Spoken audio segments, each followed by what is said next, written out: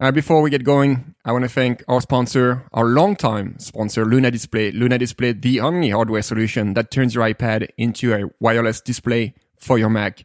Finally, you can use your iPad as a super portable second display for your Mac with stunning image quality and virtually zero lag. Luna Display can be set up in just a few seconds, and it works instantly over your existing Wi-Fi connection or via USB for when you don't have Wi-Fi. Luna also works as a complete extension to your Mac with full support for external keyboards, Apple Pencil, and touch interactions. It literally turns your Mac into a touchable device. Right now, Let's Talk iOS listeners can get a great discount of 10% on Luna Display. You can visit lunadisplay.com and enter promo code TALK at checkout. That's lunadisplay.com, promo code TALK at checkout. So last week's episode, we spent most of that episode talking about, we graded our WWDC fantasy draft, and then we kind of recapped the event. Now that it's a week afterwards, I just kind of wanted to go back and talk about maybe some stuff that kind of stuck around with us. I know you've been able to put iOS 13 on your device. I am still looking for my iPhone SE. So if you see my iPhone SE, give me a shout because that's the device I'm going to be installing this on.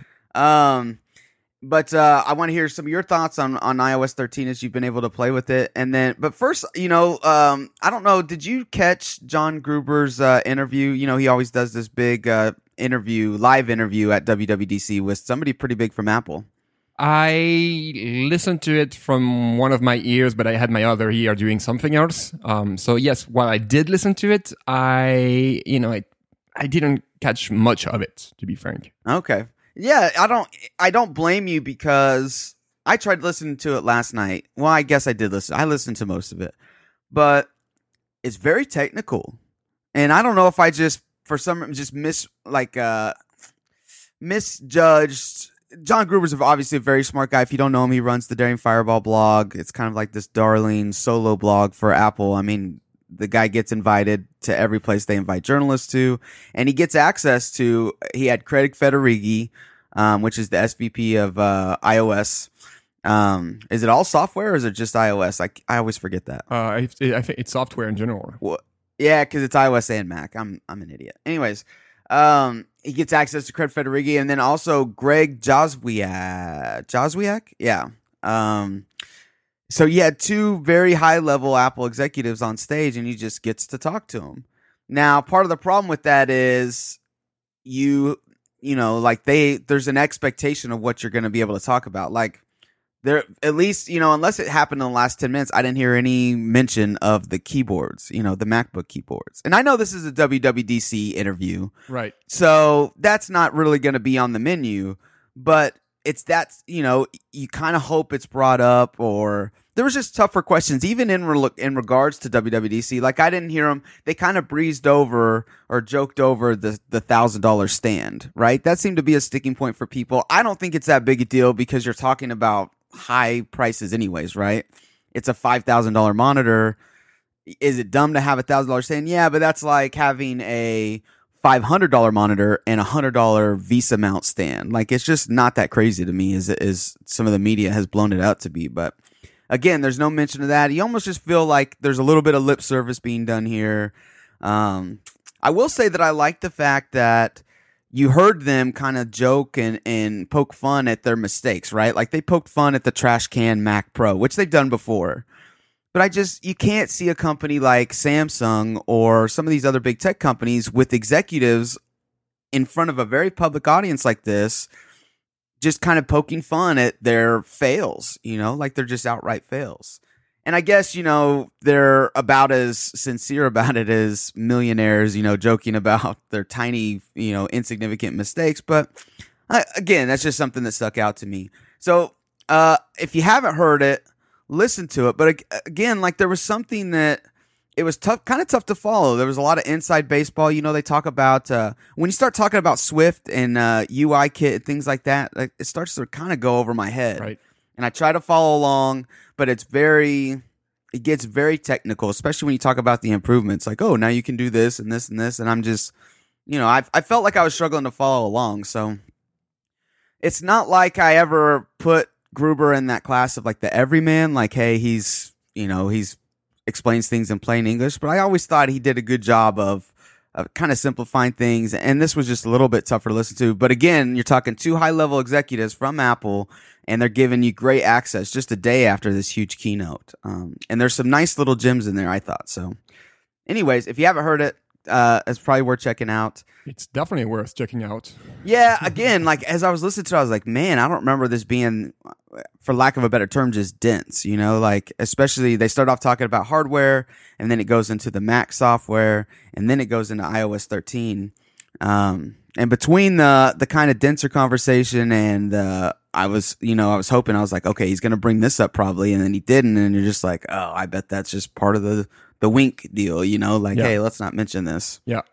And that was almost like an easy interview for him to do, because I think that the general sentiment about this overall keynote and also the entire week of WWDC was extremely positive from remotely everybody, from developers, from people like you and us. We're not developers, but we're commentators, and we can appreciate what's being announced and the nature of the new features that are announced, and we can compare this to the past. Some WWDC were pretty dull. This one didn't feel like this. So I feel like for John Gruber, that was probably much easier to get into this interview and sitting down with these 2 high-profile execs from Apple, because he knew it was just going to be talking about good stuff. There was no negative topics that he had to talk about or mention, because it was just mostly positive stuff, like from all angles. Yeah, maybe just like a circle high fives, just going on after what seems like a very successful event. Something that popped out to me too was, you remember how our wild card question from the fantasy draft was the time, the running time for the entire event. Yep. Well, Craig Federighi mentioned that they they try to keep it under. They were like, we could have, when we first put the keynote together weeks ago, it was 3 hours. Yeah. And he kind of poked a little joke at, I think it was Google or somebody. And he said, we've had some of our friends out here try to do 3 hours and they just don't turn out very well. So we try to keep it at around 2 hours to the 2 hour and 15-minute mark. And he said, and that's where we've been the last couple of years. Mm-hmm. So I was like, man, my guess was terrible then.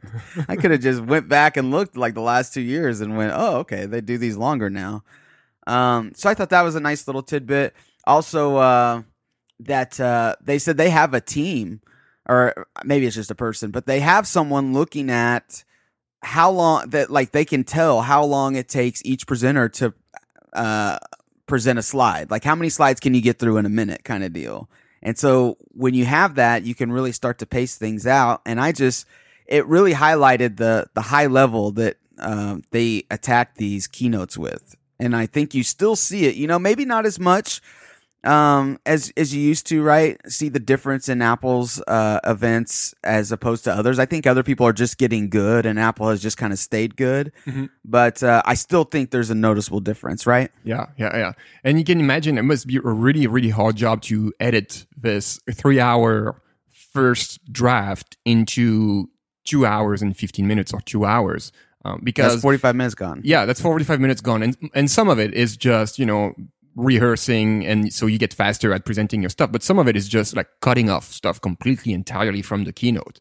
So then you have this hard job, decision-making job of trying to figure out, okay, what are we going to cut off? Like, what's less important than the next thing we're going to talk about on stage? So this alone must be like a pretty high level decision making. Like, it's not just one guy behind the computer on PowerPoint or something saying like, right, okay, we're just gonna delete this one and that one. Like, it's like, like huge impact on what we see the next day on the keynote.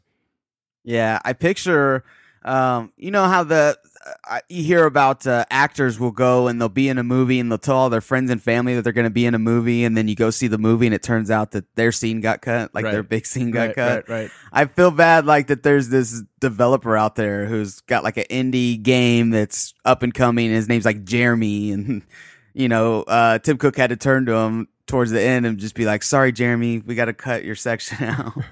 He's like, no, everybody's coming. You don't understand. I told my neighbor.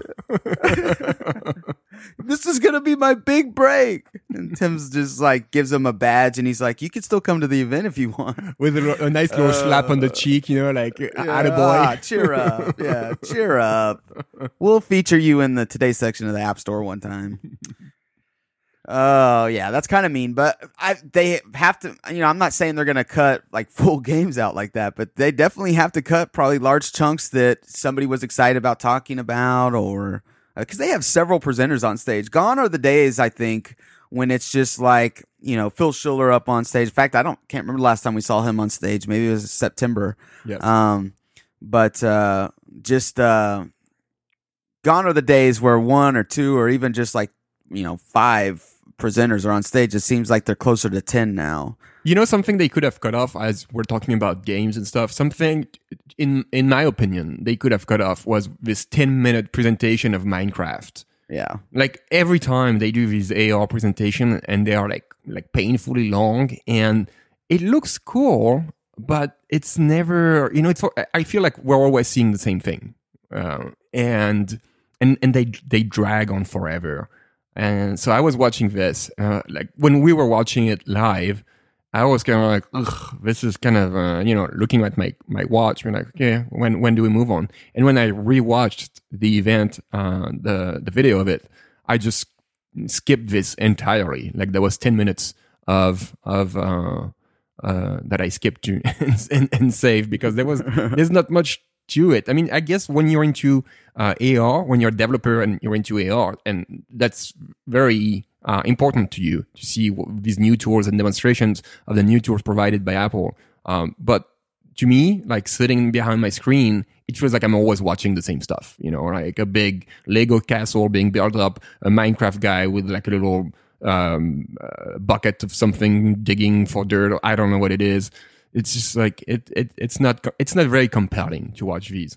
Well, and as you said, it feels like we're seeing the same thing, at least for the last 2 years, right? Since the introduction of ARKit, we've seen so many of these videos, and not just at WWDC, right? But at the September iPhone events too, right? Because they're trying to flex and show off their new hardware, their new iPhones, new iPads.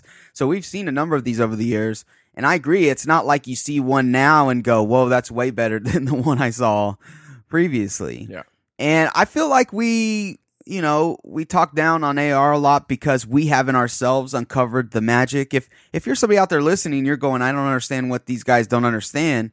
I always say this, but feel free to hit us up on Twitter or however, and send us examples. I've seen a lot of cool examples actually on Twitter.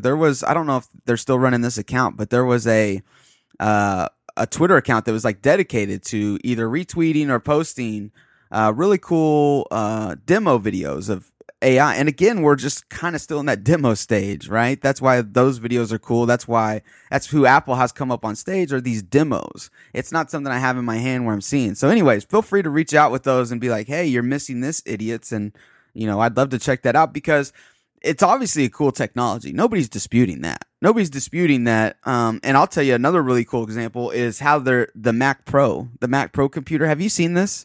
Just videos from the hands-on area from the event, where you could set the Mac Pro on a desk. You could look at it through the iPad. I think you can even do this on your own, actually. Yeah, I did that actually with my iPhone. You're gonna, I'll try to find the link for the show notes. If you go to the Mac Pros page on Apple's website, there is a link at the bottom where you can experience the Mac Pro in your house or something. It's basically AR that puts the Mac Pro anywhere you want, like on your desk, in your car, on your roof, wherever you want it. It's pretty cool to play with. It's kind of like these IKEA like apps that can place furniture into your home so you can see what it looks like and stuff. This is the same principle applied to the Mac Pro. But you can also expand it, explode it, basically, right? The exploded view, where it will separate all the components, and you can see all of the components spread out in like this cool 3D image. Again, it's not something I've tried myself, but it's something I've seen in videos, and I just thought it looked cool. And again, so just to kind of make my point, AR looks cool. It's a very cool technology, but I haven't found a way for myself to use it on a regular basis, whatsoever. For our apps of the week roundup, I will often download, one of these cool AR apps, and then, I'll try to show it off to somebody, and it 9 times out of 10, it just doesn't work like I expected it to. It's like cannot find surface, and so I'm like, and that's gotten better over the years. Don't get me wrong, but I still have problems like, please find a flat surface, and I'm like, all right, hold on, this is gonna be cool, I swear. And then you think you got a flat surface, and it's like, holding too close, please step back. All right, I'm gonna step back a little bit, and it's just kind of awkward. It's not there yet for me. So we'll have to see how that matures. Is there anything else that stood out to you from the event? No, that's about it. Are you still in shock over the price of the Mac, the XP Pro monitor? No, I mean, didn't we talk about this last week? I felt like it's it's a non-issue for people like you and me because we are not the target market for this product. Not even close. Not even close. Not even remotely close. Not even close. Like it's not like, don't even think that the Mac Pro is probably for you, because if you're wondering if it's for you, it's not for you. Just to begin with, it's just It's just not. Like, if you're wondering if it's for you, get an iMac Pro. That's it, or get like a super powerful iMac or an iMac Pro. This is really, really for professionals. Like, I feel like we've been desensitized by Apple with the Pro moniker in its product names, because we have the MacBook Pro and we have the iPad Pro. And they're not really pro machines. They're more like prosumer machines. I mean, especially the MacBook Pro, like it's just a prosumer machine. It's not like a machine like dedicated for the true, real professionals, the guy who's working in Hollywood making the next Jurassic Park movie. That's not the case. But this new Mac Pro is indeed a pro machine. Like, it has nothing for the average consumer in it. Especially not the price. So I think, like, people who are choking on this should realize that they are not the market for it. And the people who are the target market don't care. They don't care about the price. Like, it's $6,000, whatever, I pay $6,000. The monitor is $5,000, and, another $1,000 for the stand. Fine. If I want a stand, I'll pay the other $1,000. I don't think this is like much of an issue for people who are in the market for this kind of product. Yeah, no, that's very well said. It's funny, you also mentioned if the Mac Pro is not for you, buy an iMac Pro, but those are still $5,000. So yeah, but you have the stand. You're basically you have the stand and the keyboard and the monitor. You have everything and the mouse or the trackpad, depending, and it comes in the space crate. So I mean, it's you have a complete package. When you buy a Mac Pro, you just have a Mac Pro, like the tower, and then like add your own keyboard and stuff to it. Even though it might come with a keyboard. I don't know. I didn't look in what's included in the box. Yeah, I think it comes with the keyboard and mouse. That's why those space gray accessories were so popular there for a little bit. And then Apple, of course, released the version of it, I think. Yeah, I get what you're saying. I still can't help but think that it's not a mistake, obviously. Apple hit a home run with these. They've gotten great feedback. As you said, people that are going to be buying these machines are very happy with it. They've been calling for a new Mac Pro ever since Apple said, we screwed up on the trash can one, we're going to go back to the drawing board. So, I don't think there's a mistake here, but I think that in the communication, there's a drop off somewhere, because I don't think it's just, people in the industry, tech nerds, people like you and me that tuned into WWDC. I have friends that aren't super tech savvy that still got wind of, iOS 13 being announced. Oh, cool! I can't wait to do the dark mode in my in my phone. It's gonna make it look cooler. Or oh, hey, this feature looks neat. I don't think it went super mainstream, but I just think it spreads further than what a lot of people think a developer conference like this would turn. Right. And so when you tune in to look at the future of consumer products like iPhones and iPads and, Mac OS, you don't expect there to be such a big gap between, okay, I'm looking at consumer products. Now Apple's going to talk to the pros for just a second. And this doesn't need to concern me. It's hard to make that disconnection. Like there's a disconnect there. It's hard to make that leap from, okay, this is going to be on my iPhone in the fall. Oh, here's a computer that's probably for me too. Oh, no, it's not, I feel like I'm over exaggerating a little bit, but I think that that's why there's some confusion there is because you're spending the rest of the time talking about things that is for everybody. Right? iOS 13, Mac OS Catalina, these are for everybody. But the Mac Pro is just not. And neither is the stand, and neither is the monitor. They did mention on Gruber's interview that the comparison, right? The kind of target they were going for with the display is we wanted to beat that one from Sony that's $48,000 or $43,000 or whatever, which they clearly did between feature set and also the price, right? The price is $5,000, $6,000 if you go matte, maybe $7,000 if you go with a stand, but they beat it pretty handily. I don't know what the other competition looks like. There could be some other offerings that are also in their price range, but the one they were going to beat was significantly more expensive. So that's just kind of where, I've tried to look back on that because that was the only part where the audience didn't clap, right? Right when that stand came out, there was, I don't know if they were boos, but there was definitely gasps like, oh my gosh. And so with that being the only kind of like negative talking point people seem to have, I've kind of given it some thought and just, really tried to understand if Apple feels like maybe it was a mistake going here. I don't think it is, again, because everybody who's the computer's for has said that it's a home run, but, just trying to understand that section better. Yeah. Okay, I definitely want to hear what you've thought about iOS 13 now that you got it installed on your iPad. But first, let's get a quick break and get a word from our sponsor. Yes, as I was telling you at the beginning of the show, Luna Display is the only hardware solution that can turn your iPad into a wireless display for your Mac.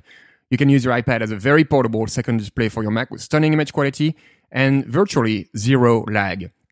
Luna Display can be set up in just a few seconds. You just plug in a USB dongle into your Mac and you just launch the Luna Display companion application on your iPad and boom, here you are, you're going. It works over Wi-Fi, which is just great because it's completely wireless.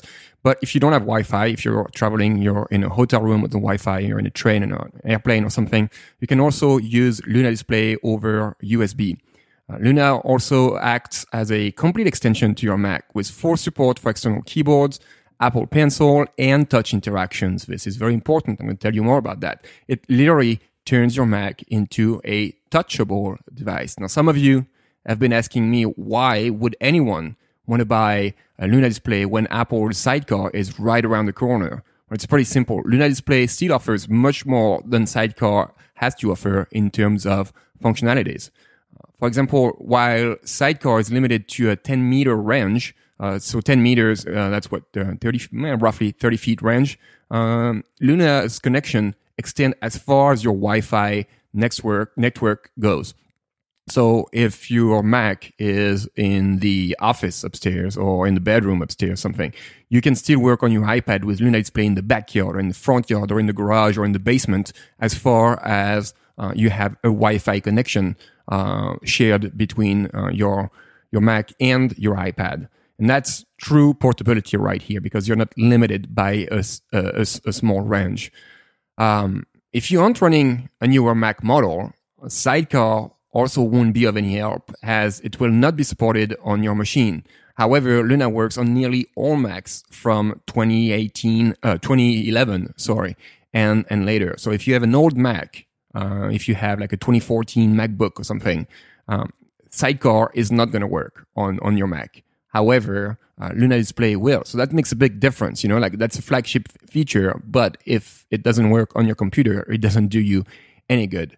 And now, maybe the bigger deal here, at least to me, is that unlike Luna Display, Sidecar doesn't support touch interactions, which means you can't interact with your iPad using your fingers on Sidecar, but you can do that on Luna Display. And to me, that is a big deal because that's probably my favorite feature of Luna Display, like being able to use my iPad to have macOS on my iPad and play with it, not having to use a keyboard, not having to use the pencil, even though I can if I want to. This is the best thing to me about Luna Display. And don't believe all these people who say that macOS wasn't designed for touch interactions and it's impossible to use it with your fingers, because that's just not true. It's true that it wasn't designed for touch, but it's not true that you can't interact with macOS on your iPad with touch. Right? The touch targets are definitely smaller. If you want to close a window or something like this little red circle in the upper left corner of the window is, it's smaller, but it's not like you have gigantic arms and that you are trying to reach something that's 20 feet away from you. It's your iPad, it's on your lap, it's in your hand, or it's in front of you on the table. It's definitely easy to interact with your fingers. And again, that's my favorite thing about Luna Display. I've been interacting with my iPad running macOS with Luna Display for months now, and it works just fine. But really, don't just take my word for it. Give it a try for yourself. And seriously, you won't regret it. And now is the right time to give it a try because Let's Talk iOS listeners can get an exclusive 10% discount on Luna Display. Visit lunadisplay.com and enter the promo code TALK at checkout. It's lunadisplay.com, lunadisplay.com. Enter promo code TALK, TALK at checkout, and you get 10% off. Our thanks to Luna Display for sponsoring this show. Okay, awesome. So you have installed, we've said this like 3 times now, but you've installed iOS 13 on your iPad. Kind of walk us through the installation process, and then I've got a ton of questions to ask you about the experience and then like the features. All right. So I did last week. I resisted. I was like, I'm not going to do it. I'm not going to do it. And I was telling you on Slack, I'm traveling, or maybe I told Christian, regardless, I'm traveling quite a bit in the next few weeks. I'm like, I can't, run the beta stuff on my iPad or on my iPhone, especially on my iPhone. And then I cracked. I cracked. I was like, no, I can't help it. Like, I know I'm traveling. I know I need my stuff, but whatever. I'll just take the risk and install iOS 13. So I didn't want to do it on my iPhone because I was going to be using my iPhone for navigation and a bunch of other stuff for travel. So I didn't want to take a risk here. So I said, man, let's do this on the iPad. And I tried to do this, and I go into Developer Center and, I'm looking for this profile to install to do an over-the-air update. And you can't actually this year do an over-the-air install of the iOS beta. I don't know why Apple is doing this. I don't know if it's to slow down or to refrain people from installing the beta, people who have nothing to do with the beta to install the beta, or if it's for other reasons. But I'm sure it's cutting down a lot of potential people to install this thing because it's a little more complicated. Maybe complicated is not the right word. It's more involved. It's more involved, yes, because now in order to install iOS 13 on your device, and this might change in beta 2, I don't know. Like this is as of beta 1. In order to install iOS 13 beta 1 on your device, you need to either have macOS Catalina on your Mac or Xcode Beta on your Mac, and I have none of these. I don't want to set up a partition on my Mac. I definitely don't want to run my main Mac on Catalina on a beta software like this, and I didn't want to install Xcode Beta. I have the public version, and I never use it because I have no business using it. But it's there, and it takes forever. It's huge, like 11 gigabytes download, I think, or something like this. I was like, I'm not going to do this. It's going to take me forever on my small French connection here. Oh, French connection. I meant the French internet connection, not the game. Anyway, so I finally downloaded Xcode Beta on my small French connection. And it was actually faster than I thought it would be. It just took maybe 20 or 30 minutes or something. It was much faster than I thought. And then I installed Xcode, and then I finally was able to install iOS 13, even though like the first time it wouldn't take it. It just said something to the order of there was an issue restoring the software on your iPad. It just didn't work. I'm like, oh, what's going on? And I tried again, and it took it. It worked. So what I did a option update software so that I kept everything. It's basically I updated from iOS 12 to iOS 13. I didn't lose any data or anything like this, as if I was doing like a normal, iOS update, rather than just like wipe out everything and start from scratch. I know it goes against my my typical workflow. I like to start from scratch, but for a beta, I was like, I'm probably gonna wipe out this iPad in September when the real iOS 13 comes out. So no need to do like a full restore right now. And I installed it, and I played with it, and to be completely honest with you, Cody, I haven't spent much time with it because, as I was telling you before the show, I was gone for like 4 days traveling. I didn't bring my iPad with me. I just had my Mac and my iPhone, and I didn't really have much time. I did play with a few things, and the first thing that you see really after installing iOS 13 is the new home screen. I think there is even like a pop-up or some sort of a message that shows telling you that you can add widgets to your home screen. That you can not only you can like swipe to the right and bring the widgets, but you can also like have this widget stick like permanently on the home screen. And I tried this for a little bit, and you can rearrange the widgets and stuff.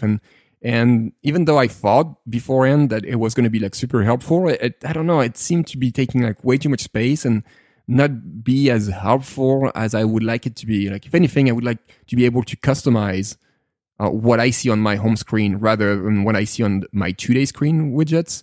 I don't know, maybe this is something that's going to change in the future. So I reverted back to the good old way of not having widgets on my home screen. But the overall home screen is different too, because I think you can you can place more icons on a home screen. I'm not sure what the number is. They did say that, yeah. I see it. That's something I didn't really catch. And I figured it out because now it looks like I have all my apps on one screen. Actually, I do have all my apps on one screen. And the icons are a little smaller and stuff. So you can fit definitely much more icons on the home screen, which is a nice addition because you don't need gigantic icons, like really, if you can save me a swipe to go to the next page, that's a benefit to me. And played with a little bit of a dark mode, of course. It's actually still in dark mode. It's permanently in dark mode, which I'm still not a fan of. I'm trying to get used to it. We'll see if that takes. Something else I tried, Cody. Oh my God, I tried that so hard. Pairing the Magic Mouse. I had pairing the Magic Mouse to the iPad, and it looks like Magic Mouse is not supported at this time for pairing with the iPad. Other Bluetooth mice seem to work just fine, but I don't have any. But from the feedback I've been getting, like they all work fine except for the Magic Mouse, and I have like the Magic Mouse 2 or something. This one didn't work. It wouldn't even like recognize it or see it. It's not like it failed to pair. It just didn't even discover it to begin with. So hopefully that's something that's gonna be fixed in a future beta, because to me, like, this is one of the major selling points personally of iOS 13. And I know Apple is going to downplay this, and is already downplaying this as this is just an accessibility feature, for people with mobility impairments and things like this. When I see like how people everybody is welcoming this feature, this tells me that there is more to it than just accessibility. And if Apple doesn't see it, they should clean their glasses, because this is very obvious that everybody who interacts with an iPad on a regular basis and trying to use the iPad as a computer, quote unquote, this is like a killer feature. This and everybody's sold on it, even though it's being sold to us as an accessibility feature. So really, I hope Beta 2, which should come in the next week or two, will bring support for Magic Mouse, because I really want to try using my iPad Pro as a computer. Yeah, there is a bunch of things I can do now, especially because that's my next point. Safari is indeed more powerful than it was before. It's still not desktop class browser like Apple was saying. We're far from the desktop class browser. Like I still have much more powerful features like the develop menu and the right click and view source and all that stuff on Safari on my Mac. But it works so much better on websites. And I didn't try a million of them. I tried 2 that I use on a regular basis, and that's what's it called? Google Docs and what's it called? Sheets or Google Docs, I guess. Google Docs and Google Sheets. Google Sheets is the spreadsheet one, yeah. So these are 2 that I use quite often. That gave me trouble before. Work relatively good. It's not perfect quite yet, but it works really, really well. It's not as hard to use as it used to be. And of course, the other one, Cody, is the backend of IDB, WordPress, powered by WordPress. Right. And from my limited time on it, again, it's been very limited, but it seems so much better. It seems so much better. It looks like you can actually edit a post on your iPad in Safari on WordPress without too much trouble. That's something I really want to try this with a mouse and a keyboard. But I'll definitely give it some more testing this week to try to edit, with my fingers, edit posts from the iPad. And if it does work as good as I've seen it to work so far, I think this is going to be a pretty big deal for you and me, Cody, and for everybody who uses this kind of a website that were not treated very well by Safari before. I mentioned one last thing is that I noted is the gestures. Like you have more gestures now for multitasking, and you have like the new gestures for copy, paste, and selection. And again, I didn't spend too much time on it, but I was super confused. Like even repeating the same gesture didn't always provide the same result. So I know it's beta, so my hopes are not super high, But I came out of it confused. I was like, okay, I'm doing the exact same thing I just did 2 minutes ago, and it's doing something else on my screen. So I think what I need to do is what we need to do in IDB is have like a nice video roundup of all the gestures you can use on the new gestures of iOS 13 for iPad, and learn these gestures to really master them. Because I think if you don't master them, you might as well not use them at all, because you're gonna end up being confused as I was last week. So it's a little bit of I think there's going to be a little bit of learning curve here. Just a few minutes to just learn these and practice them a few times and get going with it. But in my limited time, I was pretty confused because that's a lot of new gestures, even for the swiping between slide over applications and stuff like this. It was kind of confusing and overwhelming to do all these gestures. And that's really my 10-minute mini review of my 10 minutes with iOS 13 on iPad. Well, I spent more than 10 minutes, but my 10 hours of iOS 13 on iPad. Yeah. Okay. So I've got some couple questions for you. The first one is on the home screen. So obviously, like you were saying, you can have widgets on there now, but they're not really on the home screen, right? You have to slide over. They're more accessible. Today's screen's more accessible, but it's not like you unlock your iPad and there are your widgets. Correct, or am I reading that wrong? You are half correct. You can have it like this. You can swipe right and they come, and you swipe back and they go away. Or you have an option.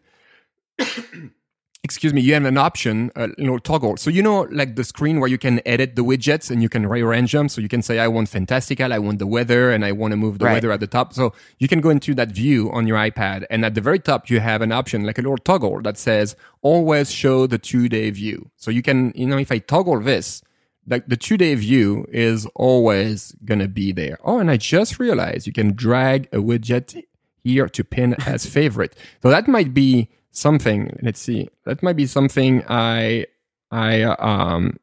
for example, if I want Fantastical to always show at the top, that might be something that fixes some of my little issue. Oh, and it crashed. Okay, I have hit here. Okay, it's so you can have it. It's always there. See, I locked the iPad and I unlock it, and it doesn't see my face because it's behind the microphone, and the screen is right here. I mean, the widgets are right here. Okay. So you can, and then you can. So it's basically kind of pinned to the home screen, and you can hide it from the home screen, which I'm doing now. And it's buggy, so it's not hiding it quite yet. But when you lock the device and unlock it, it's hidden again. Well, while you're on that topic, actually, there's probably some people listening that are wondering if they should install this on. We always recommend, especially the first beta of such a big update like this, we always recommend not doing it on your daily driver, right? And you don't want to have like your phone not be operable in a time of emergency or something like that. But for those wondering, reliability wise or stability wise, where would you rate this? And do you think it's safe to put on maybe like you said, like your iPad or something like that? Yeah, I think it's fairly stable. I haven't experienced too much stuff. I had like this mini crash like a few seconds ago. That's not, it's not like the iPad rebooted or anything. Again, from my very limited time with it, it seems fine. I'm still debating with myself whether I should install it on my iPhone. I feel like I'm gonna have to do it. I know me. But yeah, it feels pretty good. You have some weird glitches, like I selected to hide the widgets, and they were still showing, for a short period of time. So you have bugs like this. But playing around in Safari and other features, I didn't experience any kind of slowdown. My iPad didn't turn into like a super hot machine. It didn't crash left and right. It feels like as stable as the first iOS 12 beta was last year, if you remember how stable it was for a first beta. And we do have, and like you mentioned, and Apple went out of their way this year to make it clear that people shouldn't install this. Yeah, it says important note for thrill seekers. I like this. If you're interested in living on the edge and trying out the great new features in iOS and iPadOS 13, we strongly advise waiting for the many bug fixes and refinements coming to the public beta later this month. So Apple itself said it, just, hold your horses, wait a little bit. There's going to be a public beta, and wait for this if you really want to try iOS 13. And we do have Christian did an installation guide for iOS 13. It's super, super detailed. So we don't encourage you to install iOS 13 or iPadOS 13 on your device. But if you are, just check out the install guide that we have, and the link will be in the show notes to make sure that you do this the right way and avoid potential issues. Yeah, so it fairly, I can't recommend it. Like Apple is clearly saying don't do it, so I can't go against the grain. I can't recommend it, but I find it like a very stable release. I kept expecting you to read like the fine print really quickly. Like IDB is not responsible for anything that happens to your device when you try to install the beta. Like you hear on those drug commercials where they list like 100 side effects after they tell you that they're going to fix your runny nose. It'll fix your runny nose, but you might, nonstop vomiting. Anyways, like I think, so to your point earlier, you mentioned something about how Apple changed the install process, and you almost wonder if, because they have that public beta now, right? So they know that if people want to access these new features ahead of time, and if Apple really wants that feedback from these everyday non-tech savvy users, they have the public beta to kind of fall back on. So the developer beta, the one that they really just have to get out there on the week of WWDC, they don't have to have all the bugs fixed, So I think that might be why they said, okay, let's change up the process here, because people who really want it can still get it in the public beta. And Yeah, like if I'm looking at it, last year I installed the first beta pretty early. I don't remember if it was day one, but it was pretty early. And what did it for me last year was the fact that it wasn't that big of a release. There weren't that many new features. We knew going into WWDC that it was going to be really all about reliability, usability, stability, things like that. And so when you're telling me that going in, that this is what we worked really hard on in this new software, I feel a lot better about that versus when you're telling me, oh man, we crammed a bunch of new features. Guys, maybe don't install this on your device right now. It's a total different feel. It's a total different message than it was last year.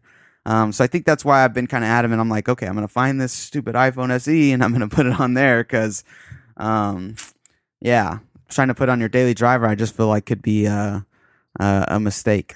But, like you said, if people are out there, we do have a guide. And, you can't stop people from wanting to tinker, right? You can only warn them and be like, hey, maybe this isn't the best idea. Yeah.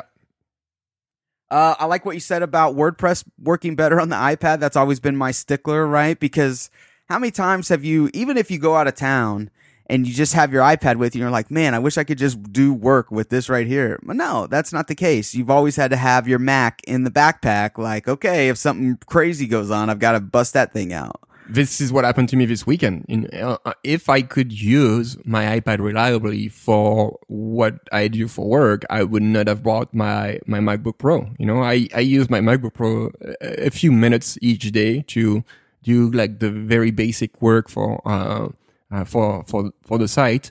But I would have gladly left my £3 MacBook at home for my lighter iPad and just more enjoyable to use iPad. So hopefully in a few months, in a couple of months, in September, so 3 months or something, we'll be able to do that.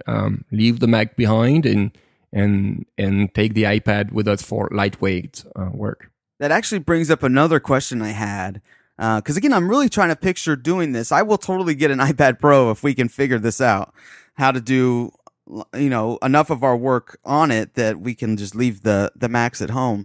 Have you tried the multitasking stuff? Is there new multitasking stuff on the iPad, or was that strictly just the iPhone where we saw the multiple windows and the flicking through? No, so that's the gestures I was talking about earlier that were confusing to me. There is stuff like, so you can have, for example, so you can launch Tweetbot, and so Tweetbot is full screen, and oh no, it's not. I was going to make. See, I think privacy enough. So some apps, and I guess that's the stock application. So you can have two windows of the same app. So I have the Notes app here, and it's full screen, and I can bring it up as a slide over, or I can also make it like take half of the screen. So it's like having the Notes app times 2 on my screen. I have the Notes app on the left and another instance of the Notes app to the right. So right now it's the stock applications, and of course developers will be able to implement this. So that's one new thing about multitasking. And of course you can have like the slide over. And before you were limited to one slide over window at a time, and one slide over app at a time. Now you can have as many as you want, and you can like easily swipe between them. It's really, really neat. Once you get the hang of it, it's really, really, really neat, because it feels like the previous way was just dumb. Like, why did they allow you to have just one app at a time when you can have all the apps at a time on your iPad? So new ways of multitasking. As I was saying earlier, like I just need to spend more time and explore and learn these gestures better, because it's still confusing in my head. Yeah. I mean, you're not the first person I've heard kind of not bash, but talk about how confusing these the new gestures are. So you're not alone in that. I just, again, I'm just looking at this like we've talked about what iPad would need to become for us to be able to use it on a daily basis, for our work machine, or even just not even daily, but just be able to rely solely on it on a trip or something versus having to use the Mac. And the points we've always noted are Safari needs to get a lot better, right? It needs to get almost desktop quality, and it's not there yet, as you mentioned, but I think they made some huge steps here. And then the multitasking, being able to see multiple windows, right? You want multiple windows of Safari open, or you want maybe multiple notes open as you try to write, so you can do your research, so you can find like your facts and your points and things like that you can put into your article. That's another big one. So that's 2 pieces of fruit that they picked off that tree for us. And then the third one was probably mouse support, right? Some way to input. And you mentioned that there's no right click. But I think bigger than that is the selection, being able to select text. Okay, I'm going to do this.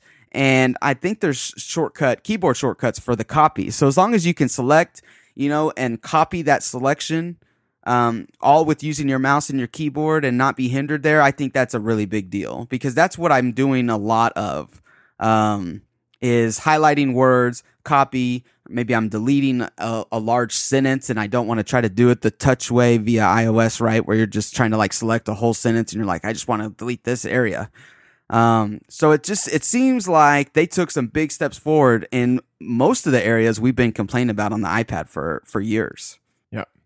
Very cool. I am, I'm looking forward to you having more hands-on time with it, figuring more out. Obviously, I'm looking forward to myself getting some hands-on time with it. I know that we're putting out great posts about these individual features and great videos with some hands-on with this. So if you're curious about any of this still, we'll have obviously some links in the show notes, but definitely check out the site and see what we're doing with iOS 13 coverage.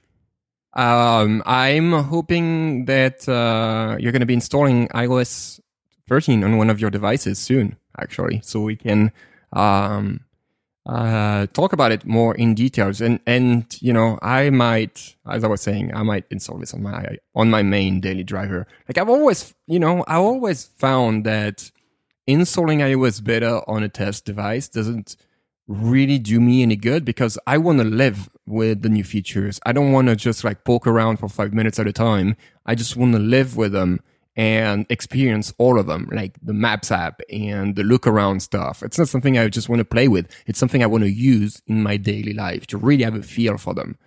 So that's why I have like 4 iPhones sitting in front of me, plus my daily driver. I could install, iOS 13 on any of them, but I don't really feel like it, like because I want to experience it completely, entirely.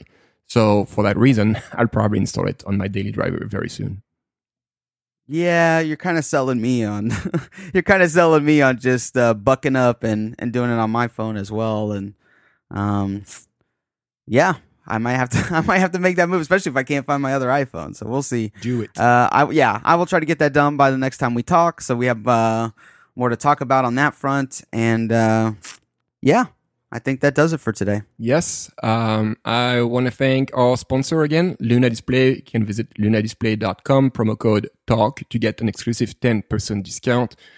And I want to thank everybody, of course, for listening. That's something we don't do enough, but it doesn't mean we don't think about it. So thank you guys for listening. If you have a minute, please take some time to rate us or recommend us in your podcast application of choice.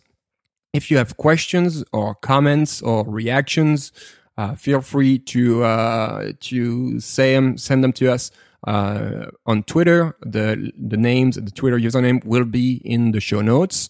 And thank you, Cody, for taking the time to be here with me once again for 295 weeks in a row, because today's episode 295. That's crazy. Woo! That is crazy. That's the most consistent I've ever been on anything, I think. Oh, man.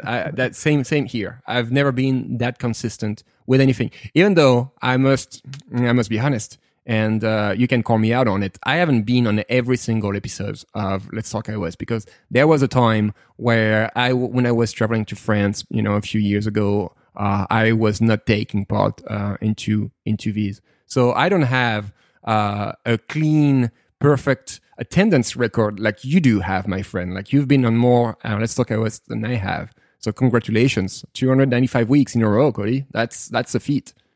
Well, thank you. I won't argue with you, but I think there's got to be a couple episodes that I missed in there or something. I don't know. I'd have to go back and look, but I appreciate at least the sentiment there.